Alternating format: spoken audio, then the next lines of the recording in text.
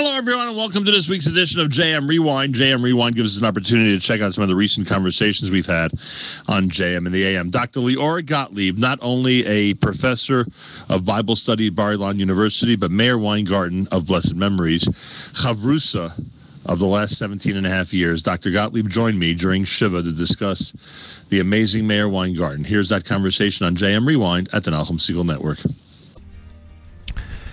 It is a great honor to introduce to this audience Dr. Lior Gottlieb. Dr. Lior Gottlieb is a professor of biblical studies in the Tanakh department at Bar-Ilan University. And before I introduce Lior, and he does prefer, don't think I'm being disrespectful, everybody.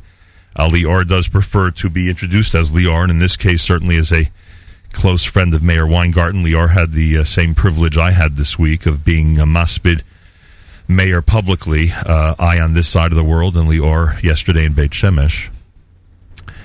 But just again, in praise of Meir, I'm sure this will embarrass Lior, but in praise of Meir, I just want people to understand the caliber of person that Meir studied Torah with on a weekly basis, twice a week for over 17 years. And what tremendous joy, what tremendous joy Meir got from his conversations, his official study with, and his interaction with Dr. Lior Gottlieb. Tremendous joy, tremendous insight, and you are our beloved JM and the AM listeners, without even knowing it, we're beneficiaries of the incredible mechanech Meir Weingarten, the incredible teacher Meir Weingarten, often because of what he studied with Dr. Lior Gottlieb. Lior, shalom, welcome to JM and the AM. Shalom, Nachum, shalom to all your dear listeners. Shalom la'achenu Beit Yisrael begolat America from Eretz Israel. We are in mourning, Lior. This is something you confirmed to me in an email overnight, that I should not think otherwise. We're literally in a period of mourning, maybe one where we're not required to sit Shiva. Obviously, we weren't related to Meir. But it's going to take some time for people like you and me, other friends of Meir, and obviously his listeners, to get over this. And we have to acknowledge that. We have to acknowledge that as we have these discussions, hopefully, they will bring a measure of nechama to us about losing a friend so suddenly. Lior, I need you to do something similar to what I just did.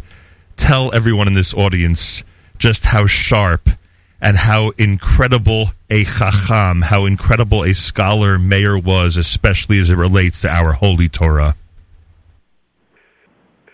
You're asking to hear how sharp he was, and he was sharp. You're asking to hear how intelligent he was, and he was intelligent. But if you don't mind, I think that the real point was his heart. Yeah. He used his mind, he used his brains, he used his intelligence, but it was his heart that pulled him and drew him to do so through the Torah. And he was thirsty for Torah. He was thirsty for Torah Eretz Yisrael. He was thirsty to learn the origins of every Hebrew word that he studied in the Torah. Yeah. And we did that methodically, systematically.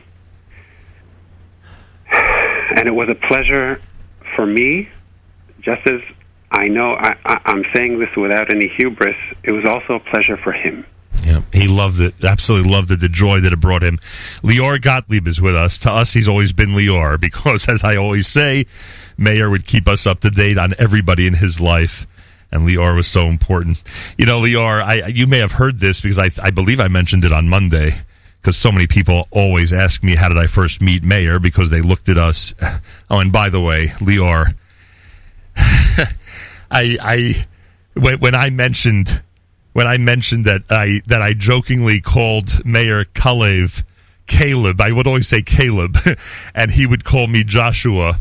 I envisioned Meir rolling his eyes as I was referencing that. Having you reference that yesterday and telling the world, Yehoshua v'Kalev, that those were our role models when it came to how to report about Israel.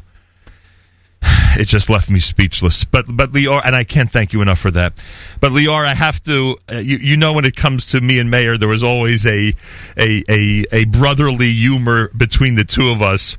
And if Meir was sitting here and I had this letter from 1988 that he wrote to me that included the following, I probably would call you during the conversation with Meir on the air and ask you to defend me in this criticism that he levied at me. In the second letter he ever sent me, he writes, during the month of Elul, you mentioned the chapter in Tehillim which begins LeDavid Hashem Ori V'ishi, and of course he puts a period after LeDavid.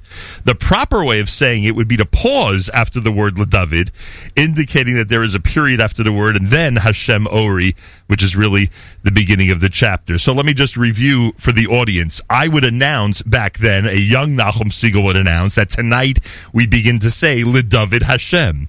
And Meir says, no, either you say LeDavid Hashem Ori V'ishi, or just say LeDavid. And that was the discussion. Lior, why was he so anxious regarding the accuracy of psukim, of translations, and even Nachum Segal referring to the paragraph of the month of Elul properly? Because he was passionate about Hebrew, and every word in Hebrew has a meaning. And for someone who knows Hebrew, to hear the connection of the two words, LeDavid Hashem, that's meaningless. It's taking the words of the Psalms out of their context. And that for Meir needed to be corrected. And he's right.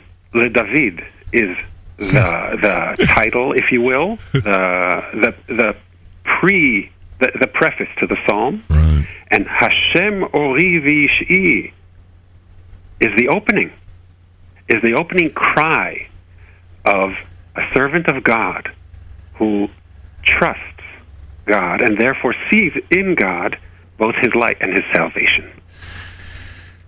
On Erev Rosh Chodesh Elul coming up, if I'm chuckling as I remind people about LeDavid, they'll understand why.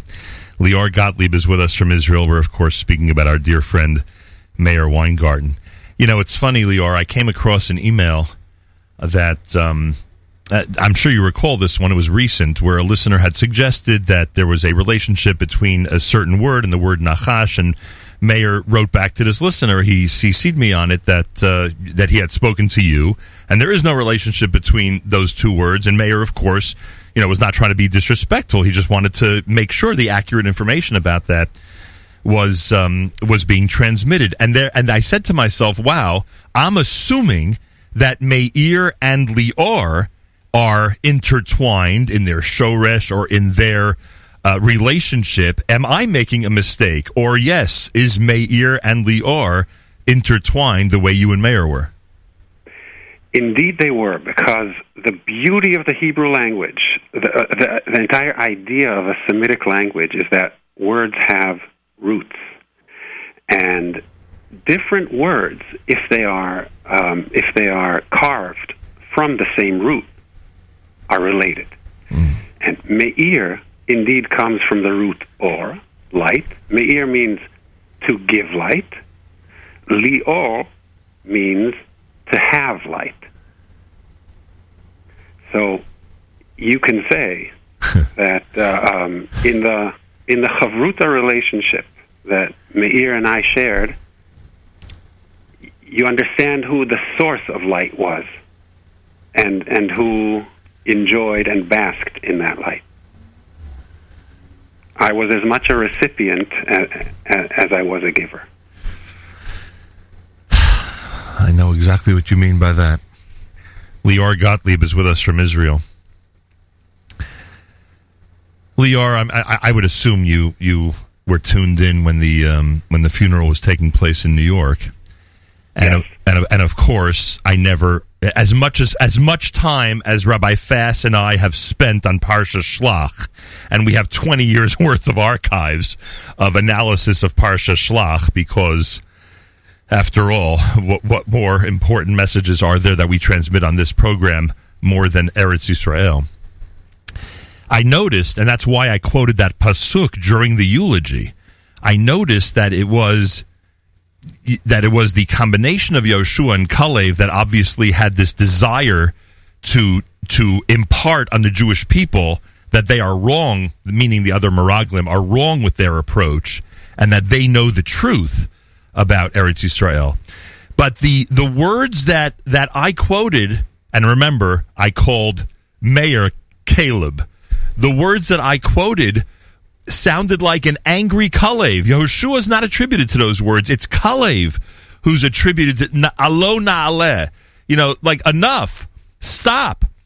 Stop your negativity.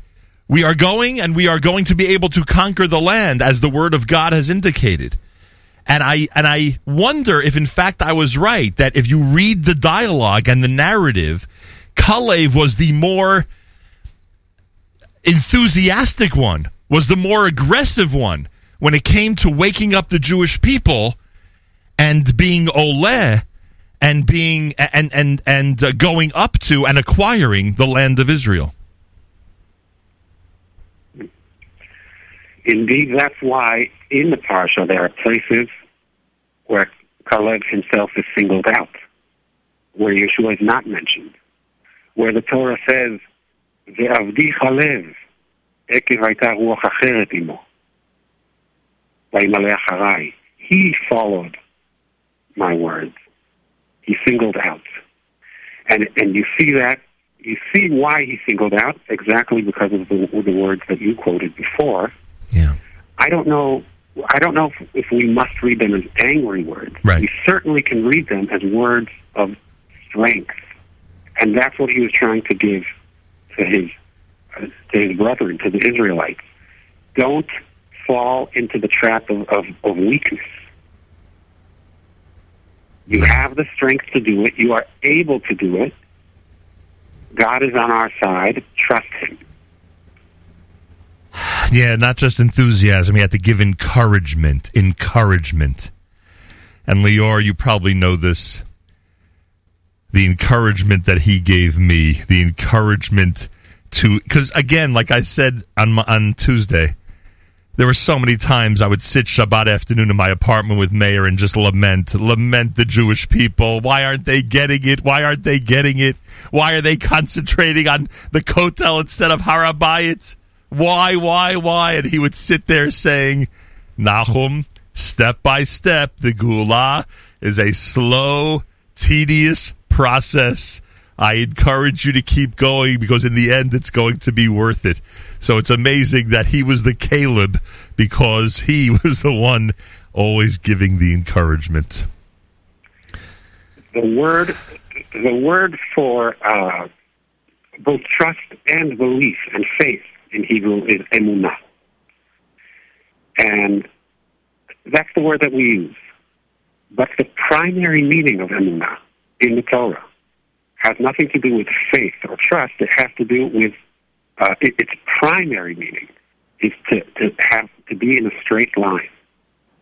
For example, Moshe Rabbeinu in the war against Amalek, Vayhi Yadav Emunah Ad Bo HaShamesh. He was able to lift his arms and keep them straight till the setting of the sun. Now, a straight line, in order to see a straight line, you need patience. It's not one dot.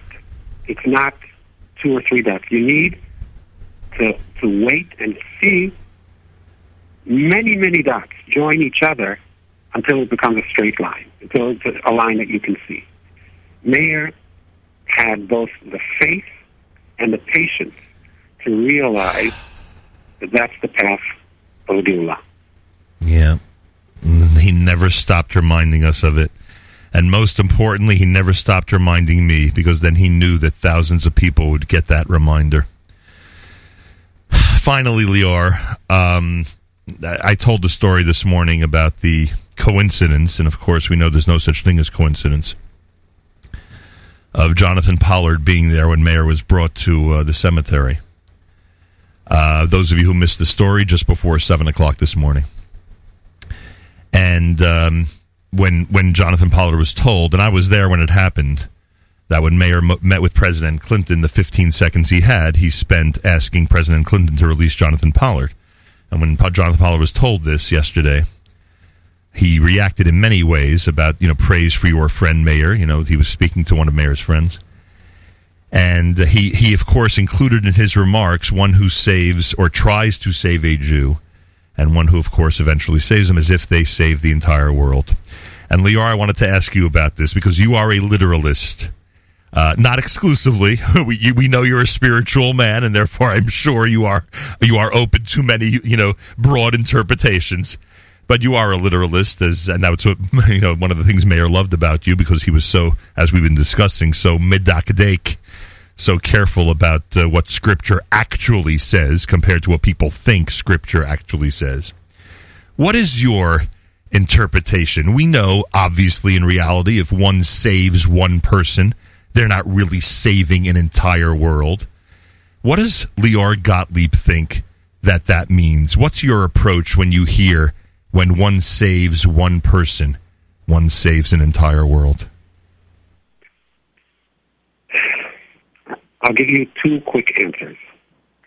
Answer number one is that was Chazal's way of giving us the moral weight, the moral value of one human life. One human life is shakul keneged kol ha'olam kulo. And that's a moral teaching that is important to learn. And they learn that from a literal approach to the verse, kol demei achecha, kol demei achicha tzoakim elai min ha'adama. Demei in the plural instead of dam in the singular. That is one approach. Another approach is to understand, I said before that a root of a Semitic word allows us to create a group of words. Yeah. And, you and I were speaking about Meir as our dear friend. Right. In Hebrew, the word for friend that we use today is chaver. Chaver literally means connected. Because the root, chet bet reish, chaver, that's what the verb lechaber means, chibur, mechubar. When you have a chaver, you are connected to him. And if you understand the value of a human life, if you're connected to other people, then indeed the loss of a life is not just the loss of a bad life. It's an injury to the entire organism that is fully connected. Yeah. Yeah. And that's what we're feeling now, Nahum. We're feeling the wound of that connection being severed. That's an understatement, and I think many people listening know exactly what you mean as well. As I thank you, Lior, and I'm going to thank Lior in advance, because we don't know exactly how much, because he is involved in so many projects, but Bezrat Hashem, he will be participating with us over the next period of time, known as Shloshim, in segments dedicated to the memory of Meir Weingarten, which we'll explain at the appropriate time, and I thank him in advance for that. But Lior, in conclusion, as you and I and so many others are in this state of mourning, I will ask you, is there a historical precedent indicating if Joshua can continue on without Caleb?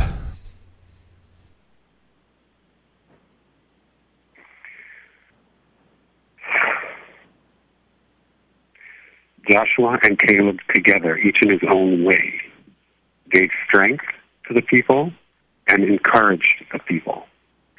And the root of encourage in English. It's courage. Right. If the Jewish people, if they take the strength and the courage that is needed to take their fate into their hands, Joshua and Caleb will have accomplished their mission. And by doing so, they will always be together, no matter where they are. How right you are. How right you are. Lior, I send you and your family tanchumim, and I continue to thank you. The joy that Meir had from the words of Tanakh, often because of you, brought him what I would describe as the greatest joy. We should continue to be able to remember him with this incredible love and incredible fondness, and to memorialize him properly as we all suffer in the aftermath of his sudden passing. Thank you so much for joining all of us this morning. You're very welcome, and I want to thank you for honoring a man who is so worthy of this honor.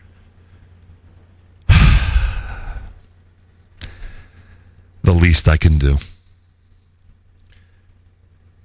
More coming up. You're listening to a Thursday morning edition of JM in the AM.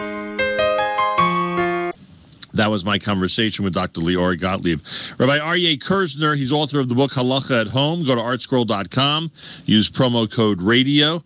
Here's my conversation with Rabbi Aryeh Kerzner on JM Rewind at the Nachum Segal Network. With us live via telephone is Rabbi Aryeh Kerzner. I remind you that our friends at ArtScroll, every time you order anything from ArtScroll, do me a favor and do yourselves a favor. Use promo code RADIO. Because then you get a massive discount and you get free shipping. Even if you spend $10, you get free shipping. There's no minimum if you use promo code RADIO. So always use promo code RADIO when ordering from artscroll.com. Today, you're going to want to order Rabbi Kerzner's brand new book. It's called Halacha at Home, Sefer Hilchot Habayit, an in-depth halacha guide to the Jewish home. Rabbi Aryeh Kerzner is the author, and he is with us live via telephone. Rabbi Kerzner, Mazel Tov on the brand new book, and thanks for joining us here at JM in the AM. Thank you very much, and it's a pleasure to be here, and I appreciate you having me. Oh, and we appreciate you being on. Because there are other halachic works that discuss Shabbos and other situations in the Jewish home, why, Rabbi Kerzner, did you feel you should write this one entitled Halacha at Home?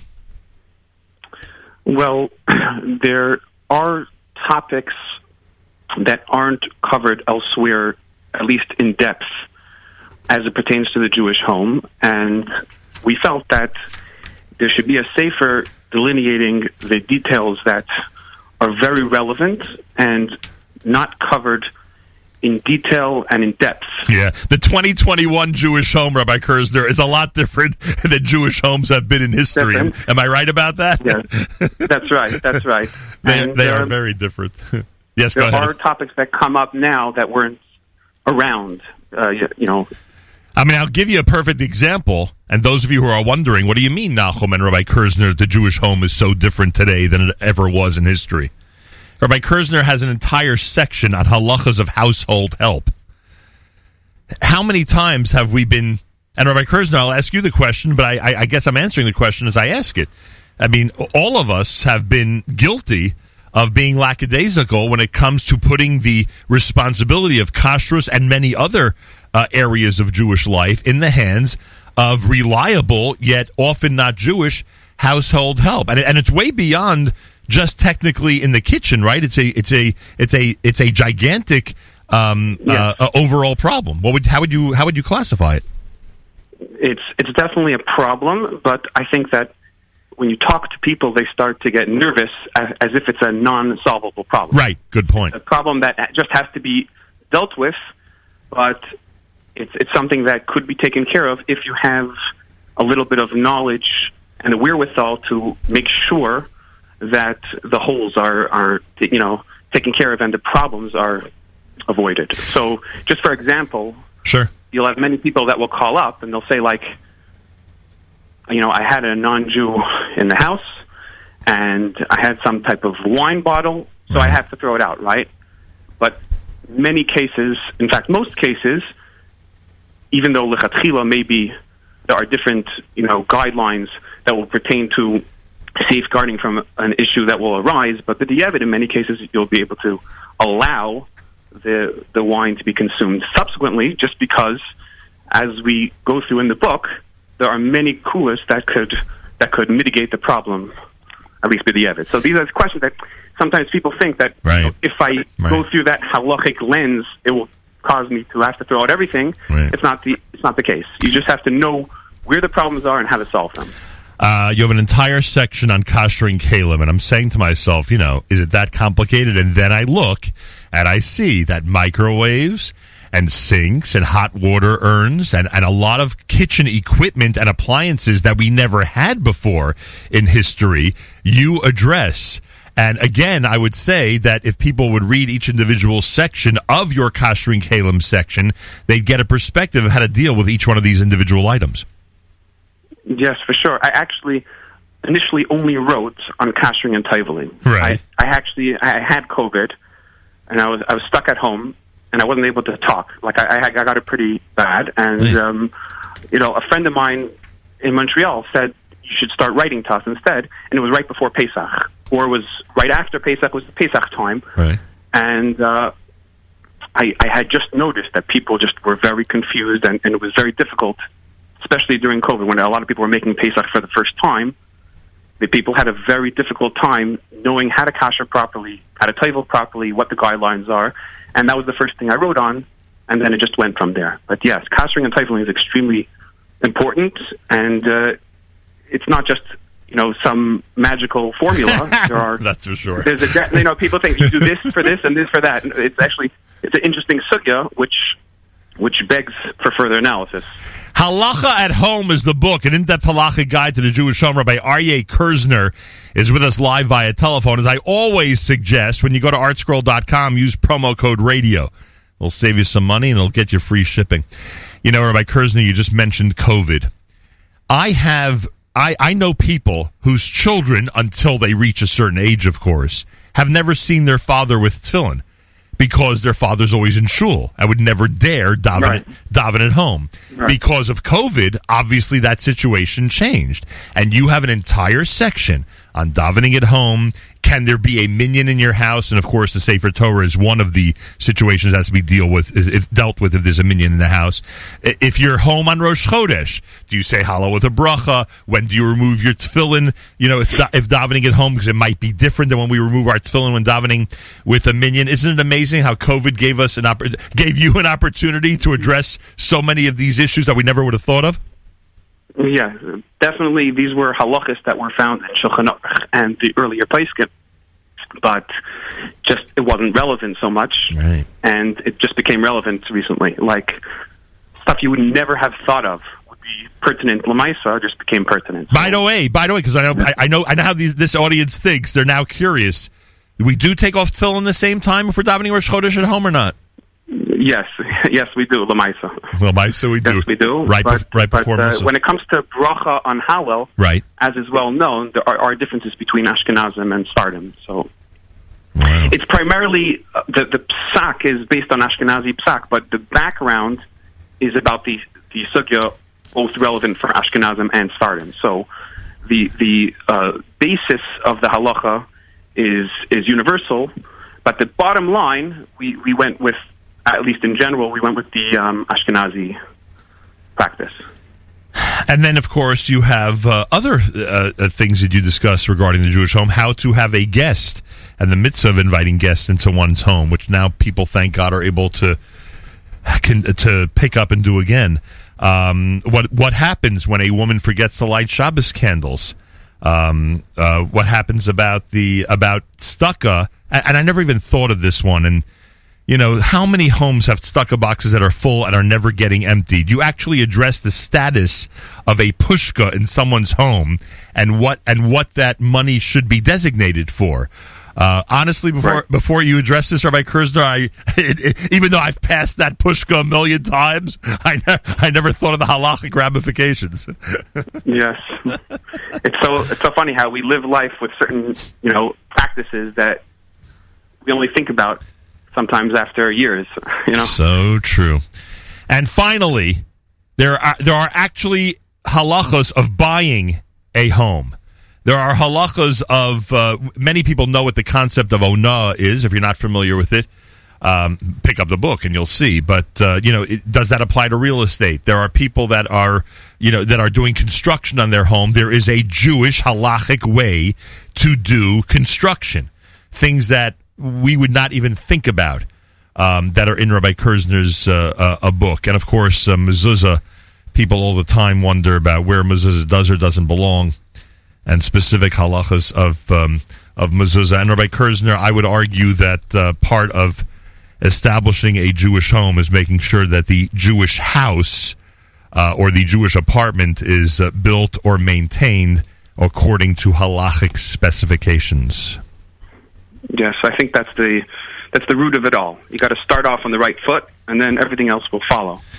It's a halachic way of doing everything. That's really the bottom line. That's how I would put it. There's a halachic way of doing everything. They say you should build a bias nema b'Yisrael. So part of a bias nema means faithful to God. That it has to be not just faithful to the residents, but faithful to God. The start-off point is that you got to have halachically sound homes before you actually could bring in the Shekhinah in a proper way. So that's the goal. Before I let you go, Rabbi Kerzner, there's one other point I want to make, which you sort of made, but I think it needs to be emphasized. People need to look at your work in this over 300-page book about halacha in the home and not be intimidated by it. It's better to pick it up and learn these halachas and be guided by what is right and what is wrong than to just simply avoid it because one's afraid what they might read in it. You know what I'm saying? Yeah, I think that if people actually will take the time to learn some of the halacha that pertains to a home, they'll be pleasantly surprised. Yeah. Because many things they always assumed were problematic, actually, in fact, are not. So it's not just about being machmir when you don't have to be machmir, but it's just about knowing the background and the underpinnings of what halacha requires in a home. Yeah. Well said. Well said. Rabbi Kerzner, I thank you for joining us, and mazal tov on the book. Thank you very much. It's a pleasure to be here, and I appreciate you having me. Our pleasure. The book is called Halacha at Home, an in-depth halachic guide to the Jewish home. It is our latest recommendation from our friends at ArtScroll. It's written by Rabbi Aryeh Kerzner, Kerzner. It's available now. Do what I always say regarding artscroll.com, and you will benefit from it. Always take this piece of Nachum Segal advice. When you go to artscroll.com, always use promo code radio. If you do, you'll have a nice discount and you'll have free shipping. And our latest recommendation to find at artscroll.com is Rabbi Aryeh Kerzner's brand new book called Halacha at Home, an in-depth halacha guide to the Jewish home. More coming up. It's a Thursday morning edition of JM and the AM. That was my conversation with Rabbi Aryeh Kerzner. The book is called Halacha at Home. Go to artscroll.com and use promo code radio. Next is Rabbi Doron Peretz, World Mizrachi. Rav Doron joined me to discuss the latest campaign that World Mizrachi conducted on behalf of seminaries and yeshivot in Israel. My conversation with Rabbi Doron Peretz of World Mizrachi next on JM Rewind here at the Nachum Segal Network. How ironic.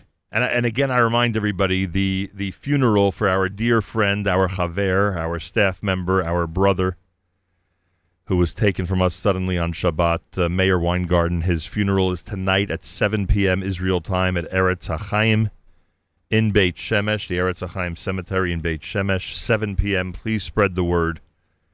We want the final kavod, the final respects for Meir to be as large and as dignified as possible. So please, those of you out there who know of people that would want this information, please make sure to get it to them. It's happening in Israel tonight. How fitting that our first guest, and this is a coincidence, this is a total coincidence, our first guest post the passing of our dear friend Meir Weingarten, who was synonymous with Israel, is Doron Peretz, who of course leads World Mizrachi and has Rav Daron Peretz will remember with me. Meir's father, David Weingarten, my father, Rabbi Zev Siegel, were giants in the Mizrahi movement. Meir, of course, carried on that mantle during his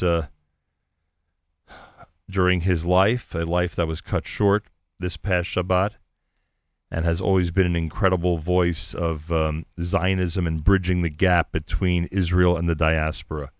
And we had invited Rav Daron on because on Monday, they were in the midst, World Mizrahi was in the midst of an amazing campaign, a fundraising campaign, with, again, all the yeshivot and seminaries in mind, something that Rav Daron and everybody at World Mizrahi has been doing an amazing job at, especially during COVID, doing whatever possible for the yeshivot and seminaries. And we wanted to help participate in the campaign, but obviously things changed for us this past Shabbat, and we rescheduled Rav Daron from Monday till today. The campaign's over, but Rav Daron will provide for us an address where people can still contribute if they want to be part of the effort to support the yeshivot and seminaries in Israel. Harav Daron Peretz, an absolute honor, as usual, to welcome you back to JM in the AM. Thank you very, very much, Nachum, and an honor and privilege always to be part of your show. We still remember amazingly the wonderful time when you came here in the 50th with Miriam and made such a difference to our whole event, both in terms of the launch of the 3,000 people at the Jerusalem International Conference Center, and then during the course of the 4-day mission. It was really special, and I'm so glad to, anytime I have an opportunity to be on the show and to interact with you, I'm happy. So thank you so much for having me part of it. I appreciate that. And that, of course, was the historic Yom Yerushalayim, and it's difficult this week, as you know, Rav Daron, for me to speak about Yom Yerushalayim without speaking about our dear friend Meir Weingarten. He was the epitome of Yom Yerushalayim that week, and you were, of course, way too busy that week to know this. But that week, when we did the show on Yom Yerushalayim from the porch at Eish HaTorah overlooking Har HaBayit, Meir was on from the United States, doing what he did for us every single year, including 2 weeks ago for Yom Yerushalayim, and that was, taking us through the battle for Jerusalem with all the recordings and all the Har HaBayit B'Yadeinu and all the shofar blowing of Rav Goren, etc., etc. So he was such a major part of that, and I believe, if I'm not mistaken, our most recent pre-COVID Yom Yerushalayim special you carried on the Mizrahi feed when you did the special Yom Yerushalayim programming for the world audience. So essentially, we've all been partners in the effort to remind people about the holiness and the desperate need to hold on to Jerusalem. Yeah, absolutely. And I must be honest, unfortunately, I didn't know Meir Weingarten very well, and I've heard unbelievable things about him, and now from you as well, and I'm really, really sorry that I didn't know him better. And what a huge, tragic, and sudden loss it is. So, you know what you just reminded me of? It's so, and your words are obviously so appreciated. You just reminded me that I had a note to myself that we must include Meir now in HaMizrahi magazine. He had such insight into Jerusalem, Israel, the Hebrew language, the bridge between diaspora and Eretz and Medinat Yisrael. I said to myself, what a no-brainer. We have to include his articles in HaMizrahi, and of course, the truth is, maybe we will transcribe some of his amazing works, especially when we get around to the next Yom Yerushalayim, and hopefully we'll be able to partner to help spread the word. And of course, in advance, I'm thanking you for that. Harav Daron, I don't know when you picked up this mantle. It seems like you've picked up a lot of mantles over the last few years since you took over with World Mizrahi. How did Mizrahi all of a sudden drift into the area of being there when necessary for yeshivot and seminaries in Israel? Yeah, so a couple of things. Obviously, in every crisis, there's a tremendous opportunity. With all the obvious challenges of a crisis, with challenges come opportunities, because it's often a shirat kelim where you have a chance to relook at things, and you've got to somehow operate differently, to respond to the crisis at hand, And then often beyond just the crisis, it creates vistas of opportunity to operate differently. And I think one of those opportunities happened a year ago with COVID, with the fact that many yeshivot and seminaries in Israel encountered lots of problems. So I'd say, firstly, part of the Mizrahi mission, any movement aspiring to be a global movement, a global religious Zionist movement, has to believe, which I fervently believe, that one of the critical success factors of Mizrahi world movement has to be how successful is the gap year experience in Israel. If roughly speaking there are 3,000 to 4,000 young men and women coming every year from, let's call it, the broader Mizrahi world from around the world, right. If they're coming for a gap year experience, quantitatively are the numbers going up? And how is the qualitative experience? We all know 40, 50 years ago, not many people came to gap year experiences, and it's just totally mushroomed. So the engine, I believe, of the leadership engine of the diaspora jury, so much of it comes out of these incredible young men and women who come to Israel every single year. Many will stay on in Israel and go on to leadership roles, and many go back to their communities, to campuses and stay on in their communities. And these are the creme de la creme. And we need to do everything as a global movement to ensure that these experiences in Israel, the institutions which run them and do so much incredible work, and the students themselves are, every deserving student is able to come, that the quantity, nobody should not come because of finances, and number one, and number two, it should be the most transformative experience that it could be. So we always believe that, and in the last 6 years or so that I've been at Mizrahi, this was always one of those critical success factors that was on our strategic plan. What then happened was COVID. It all was born out of the fact that the Jewish Agency went through enormous budget cuts, and some of it adversely affected the Masa program, which handed out scholarships handed out scholarships. Right. And there was an outcry because so many institutions affecting hundreds and hundreds of young men and women all of a sudden did not have the same level of subsidy, and their participation was in question.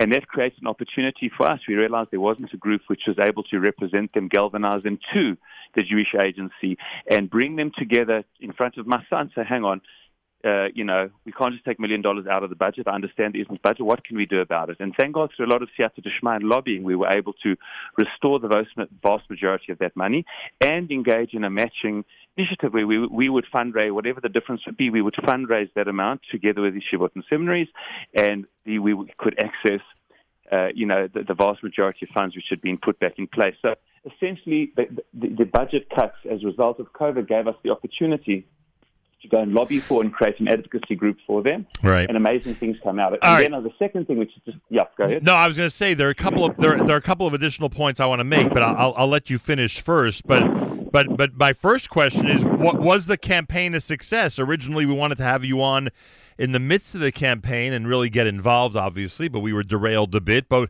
as you look back at the last few days, was the campaign a success? So firstly, unbelievable. I was just firstly answering the question, how do we get involved in it? Right. How we got involved in it was through this petach of need, which was created a year ago. Right. But then a year ago, we also did a fundraising campaign, and we raised, we did a fundraising campaign with the yeshivot and seminaries to raise as much money as possible for them. We managed, together with Cause Match, our amazing partners in this process, done an unbelievable job to raise over $5 million, over $5 million last year. This year, as I've just looked at the site now, it's on $5.7 million. Wow. So $5.7 million, over 15,000 donors worldwide have contributed to the different yeshivot and seminaries. And of course, each yeshiva and seminary has operated this in a way that they have approached their friends and graduates and donors, etc. What we have done, we've created the umbrella campaign to create the buzz.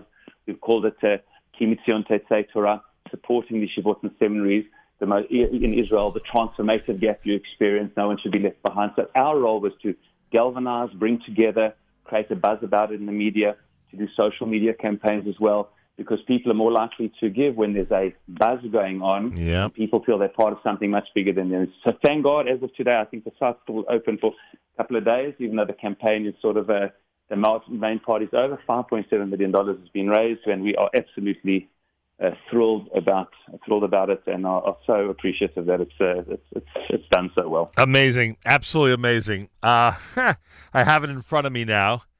The Mizrahi Cause Match campaign, $5.735 million, total amount raised for all campaigns. It's a win-win, everybody. It's a win-win. The yeshivot and seminaries are benefiting, and again, the strength of our schools, the Mizrahi-type schools in Israel, is just getting stronger and stronger with the support that they're getting.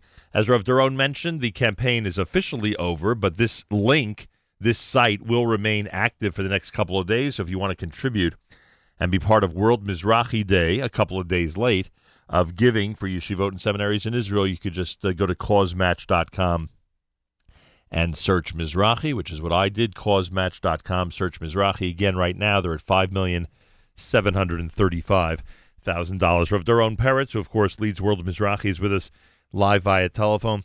Rav Doron, there's another piece that I want to mention regarding all this. Sure. And that is that, and this is not at all, and I hope people realize that I'm being sincere and truthful when I say this, because I say it often in reference to the Mizrahi movement, because it's had many iterations over the decades. This is not at all a criticism of prior administrations. Every era is different.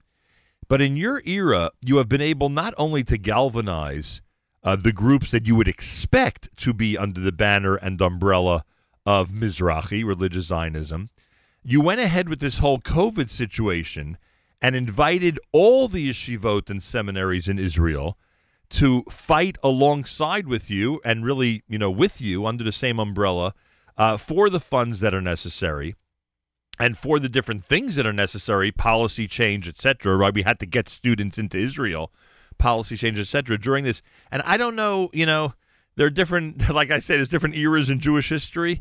Thank God we're in an era where you're able to build bridges and people accept the gesture, to build a bridge and to work together. So I think that's also an additional factor we should point out this morning.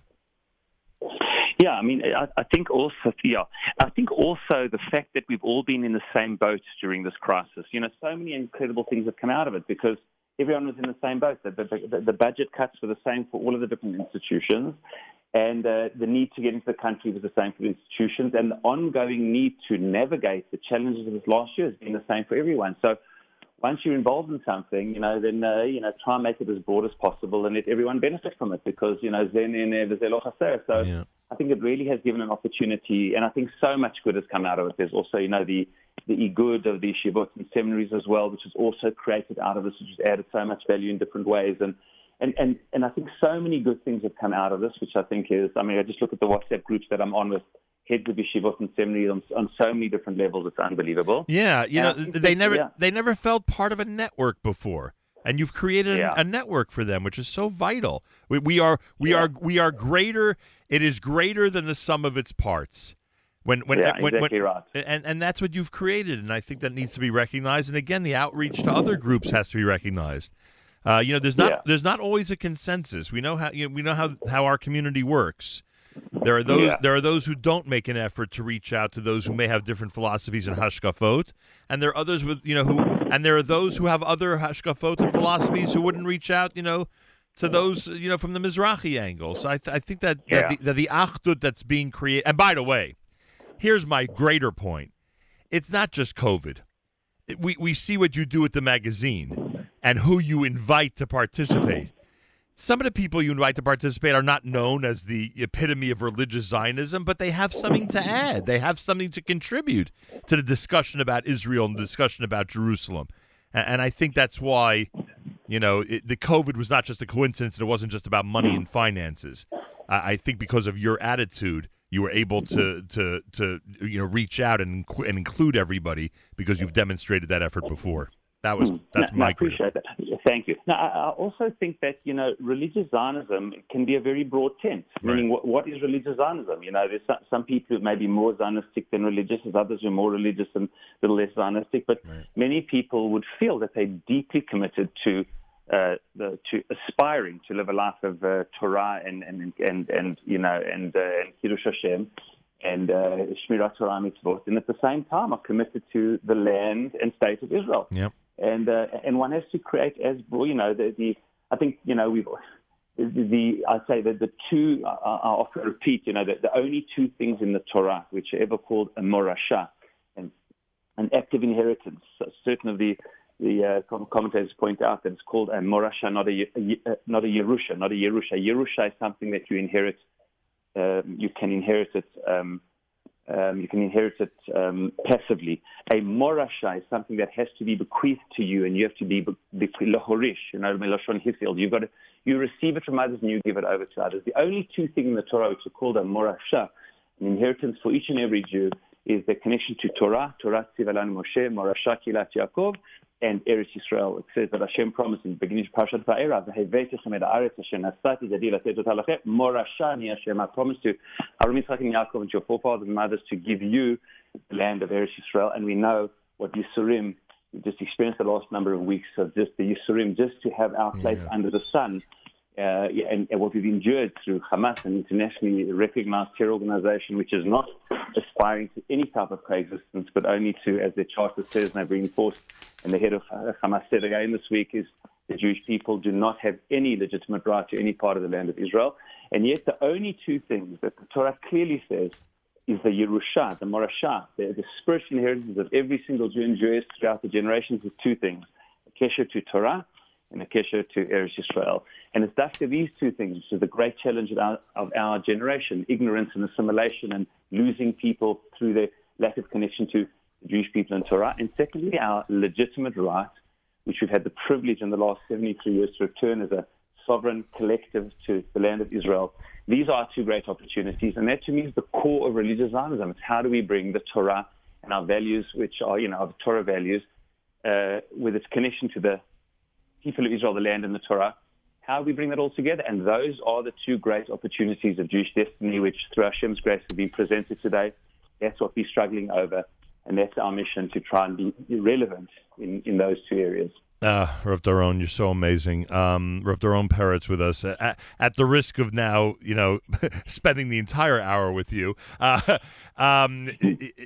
of the things we're learning as you and everybody in Israel went through the most recent attacks from Hamas and saw the damage and the loss of life to our brothers and sisters, and the riots in the quote-unquote Jewish Arab neighborhoods of Israel.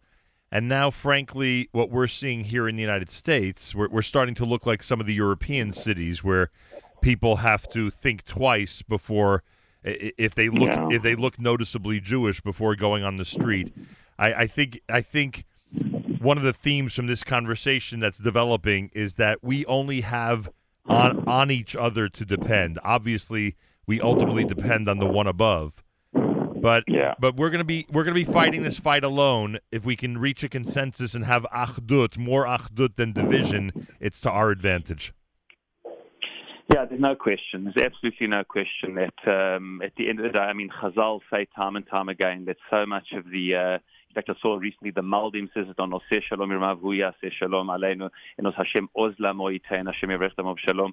Ultimately, says the Malbim, as so many different sources indicate, that when there's internal shalom, there's a klimach zik bracha, that we're somehow able to find a place within Jewish destiny for all of us, and can somehow find a way to get on. That's the key. It's crazy in Israel today, as you know, in the last 2.5 years, we now, there could be a fifth election. There's still, no matter how you cook this pot, and no matter how you swing left or right, no one has a majority. And people having to rely on all types of political combinations that have never been entertained before, because simply there isn't a clear majority to either side, either because of ideology or personalities. And then we have this, this constant reminder, of the enemy from without, which often galvanizes. And I think, unfortunately, Nachum, one of the things we saw the last 2 weeks is how divided so much of, also American Jewry is about coming out with clear statements, because the whole sort of PR machine and the whole controversy around what happened with Israel and its defensive war against Hamas is we can't even talk as one Jewish voice, because there's so much complexity here. But we have to find a way. We have to find a way that the community can somehow find room for each other, resolve differences, be able to go together. Because as you say, we have to rely on each other, and we have to create that internal unity. And once there's that internal unity and shalom, then everything will stem from that. And that is the hardest malocha before everything. And that's the aim. That's the aim. No question about it. Anybody who wants to participate, even post facto, in the Yeshivot and Seminaries campaign and strengthen the Mizrahi Yeshivot and Seminaries in Israel, you can go to causematch.com. Campaign's officially over, but Rav Doron is leaving the link up for a couple of days. For anybody who'd like to participate, again, we would have been much more active if we did this earlier in the week, but anybody who does want to participate, you still have a chance right now. Go to causematch.com, simply search Mizrahi, and you'll see the success, thank God, that the campaign has had so far. Rav Doron, before I let you go, I have to add one more thing, which you'll love this. I have a feeling you'll love this. Yeah. Yesterday, I had the honor of being of presenting a eulogy in memory of our dear friend Meir Weingarten, and I ended by saying to Meir, I said that in a very emotional moment. Obviously, I said to him it was not supposed to end this way, and then I'm quoting myself now. We planned on being together in Jerusalem on April 16th, 2048. Yom HaAtzmaut, the 100th birthday of the State of Israel, the way our fathers were there 100 years earlier. Rav Doron, you're gonna think I'm crazy, but I want to put this on the calendar for the Jewish world. I'm not. Meir, it's funny. I once heard an interview in Israel. When I was in Israel, I heard an interview. There was somebody trying to make an effort to have the 2048 Olympics in Israel in honor of the 100th anniversary of Israel. And I told this to Meir. It was a serious discussion, like, on one of the morning shows in Israel when I was visiting. And I told him, and of course, he thought it was, it would never happen, et cetera, et cetera. But then I said to him that 2048, we have to start planning. We have to start planning 100th anniversary, Yom HaAtzmaut. All Jews from around the world have to try to be in Israel for the big celebration. Now, Meir won't be with us, obviously. I mean, he'll be with us, but not physically. But Rav Doron, I'm asking you, as much as crazy as this is, we have to put it on the calendar, and time goes by quicker than we think, and we have to encourage young and old to make plans decades from now to be in Israel 100 years after the big day. What do you think? Yeah, absolutely. Absolutely. I knew you'd go for it. I knew you'd go for it. I'd say two things. There's two things about, obviously, the dichotomy of life in general. Then on the one hand, you have to, you've got to dream, you've got to envision the future, you've got to plan for it, etc. And then at the very same time, as it said in Yiddish, mens lacht and Gott tracht. Mens tracht and Gott lacht. You plan, a man muses, and a man plan. How's it go? A man plans and Hashem muses. So at the end of the day, life is so unpredictable, and as you said with Meir, and you had these big plans and things change, and we should all of us should have the gesund and the health and the all the good things to be able to get there. But one thing we know, Bezrat Hashem, Lo Alman Yisrael, that's where Klal Yisrael is heading, Bezrat Hashem, and to have that belief and planning and dreaming of that day of 100 years, a century of a modern state of Israel is unbelievable, and we for sure have to be dreaming and thinking really, really big. And then at the same time, knowing that Hashem has His plans, and then we plan for the ongoing challenges of life and how things change and all the variables. But we have to have it both ways. Life has to be planned of Hainu Kechomim, to think forward and envision and plan and work towards the future, and then at the same time live in the present with all of the challenges. They say by the way, about the Israeli army, that because the variables in Israel are so fluid, both the political and military variables, that things change so much that the Israeli army now, in its strategic thinking, as opposed to having one particular plan, they're constantly planning for multiple variables, meaning what's always put before the strategy of Tzahal is 5 or 6 different eventualities, that you've got to continually prepare for different eventualities, because you don't know how it's going to. So even when you plan for the future, you've got to plan in such a way that it could go in so many different directions. So it's almost, this way of of dealing with this dichotomy. Yes, plan for the future. We don't know what the future holds. So at least on the way to the future is plan in all the different ways. So all right. Somehow, I agree with you. Let's have the big vision. Yeah. So one second. Now I'm going to put the pressure on you, Rav Doron. Now I'm going to put the pressure on you. Do we have a commitment that you'll join us for the Yom Ha'atzmaut special 2048, or are you going to be way too busy that day? No, I have a commitment, all being well. They're all able and well to be there 2048. Bezrat Hashem in 27 years' time. Bezrat Hashem. We should all be so here to be there. Always a privilege and a pleasure to speak with you. Dash Cham to everybody in Aretz, and thank you so much for continuing to lead us during these very challenging times. Thank you so much, and again, thank you to you and everyone at the Nachum Segal Network. We really appreciate our partnership and all the amazing things you're doing for Klal Yisrael. We thank our partners also in this campaign. Cause Mess, we've done an unbelievable job working together with Shivotan seminaries, and all who are working at Mizrahi and in our local branch in the United States, RZA, Mizrahi USA, led by the Executive Vice President, Rabbi Ari Rokov, and all of those involved over there, and all these Shivotan seminaries in Israel which are involved in this campaign. We should, all of us, as Rabbi Hashem, all of Klal Yisrael, should Siyata D'Shmaya and be well, and please God, only good things for Klal Yisrael and for, indeed, all of humanity. B'ezrat Hashem. Hope to see you soon, and hopefully it'll be in Jerusalem. Thank you, Rav Doron. Amen. Amen. Thank you. Rav Doron Peretz, our leader, World Mizrahi. Amazing, amazing, amazing man. April 16th, 2048. I can see Mayor rolling his eyes right now. April 16th, 2048. First of all, let's all pray that we're healthy and able to be there, but let's all plan to be in Israel for the 100th anniversary of the State of Israel.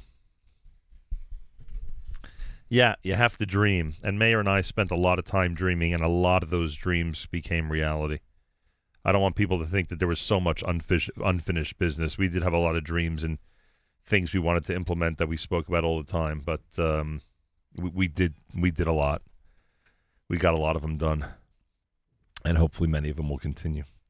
Wednesday morning broadcast, a reminder that our dear friend Mayor Weingarten is being laid to rest in Beit Shemesh, Eretz Achayim Cemetery, at 7 p.m. tonight, Israel time. Please, if he inspired you, if you knew him, if you didn't know him but he inspired you, try to be there, and let's make his final kavod, his final send-off, as large and as dignified as possible. 7 p.m., Eretz Achayim Cemetery, Beit Shemesh, tonight in Israel. They will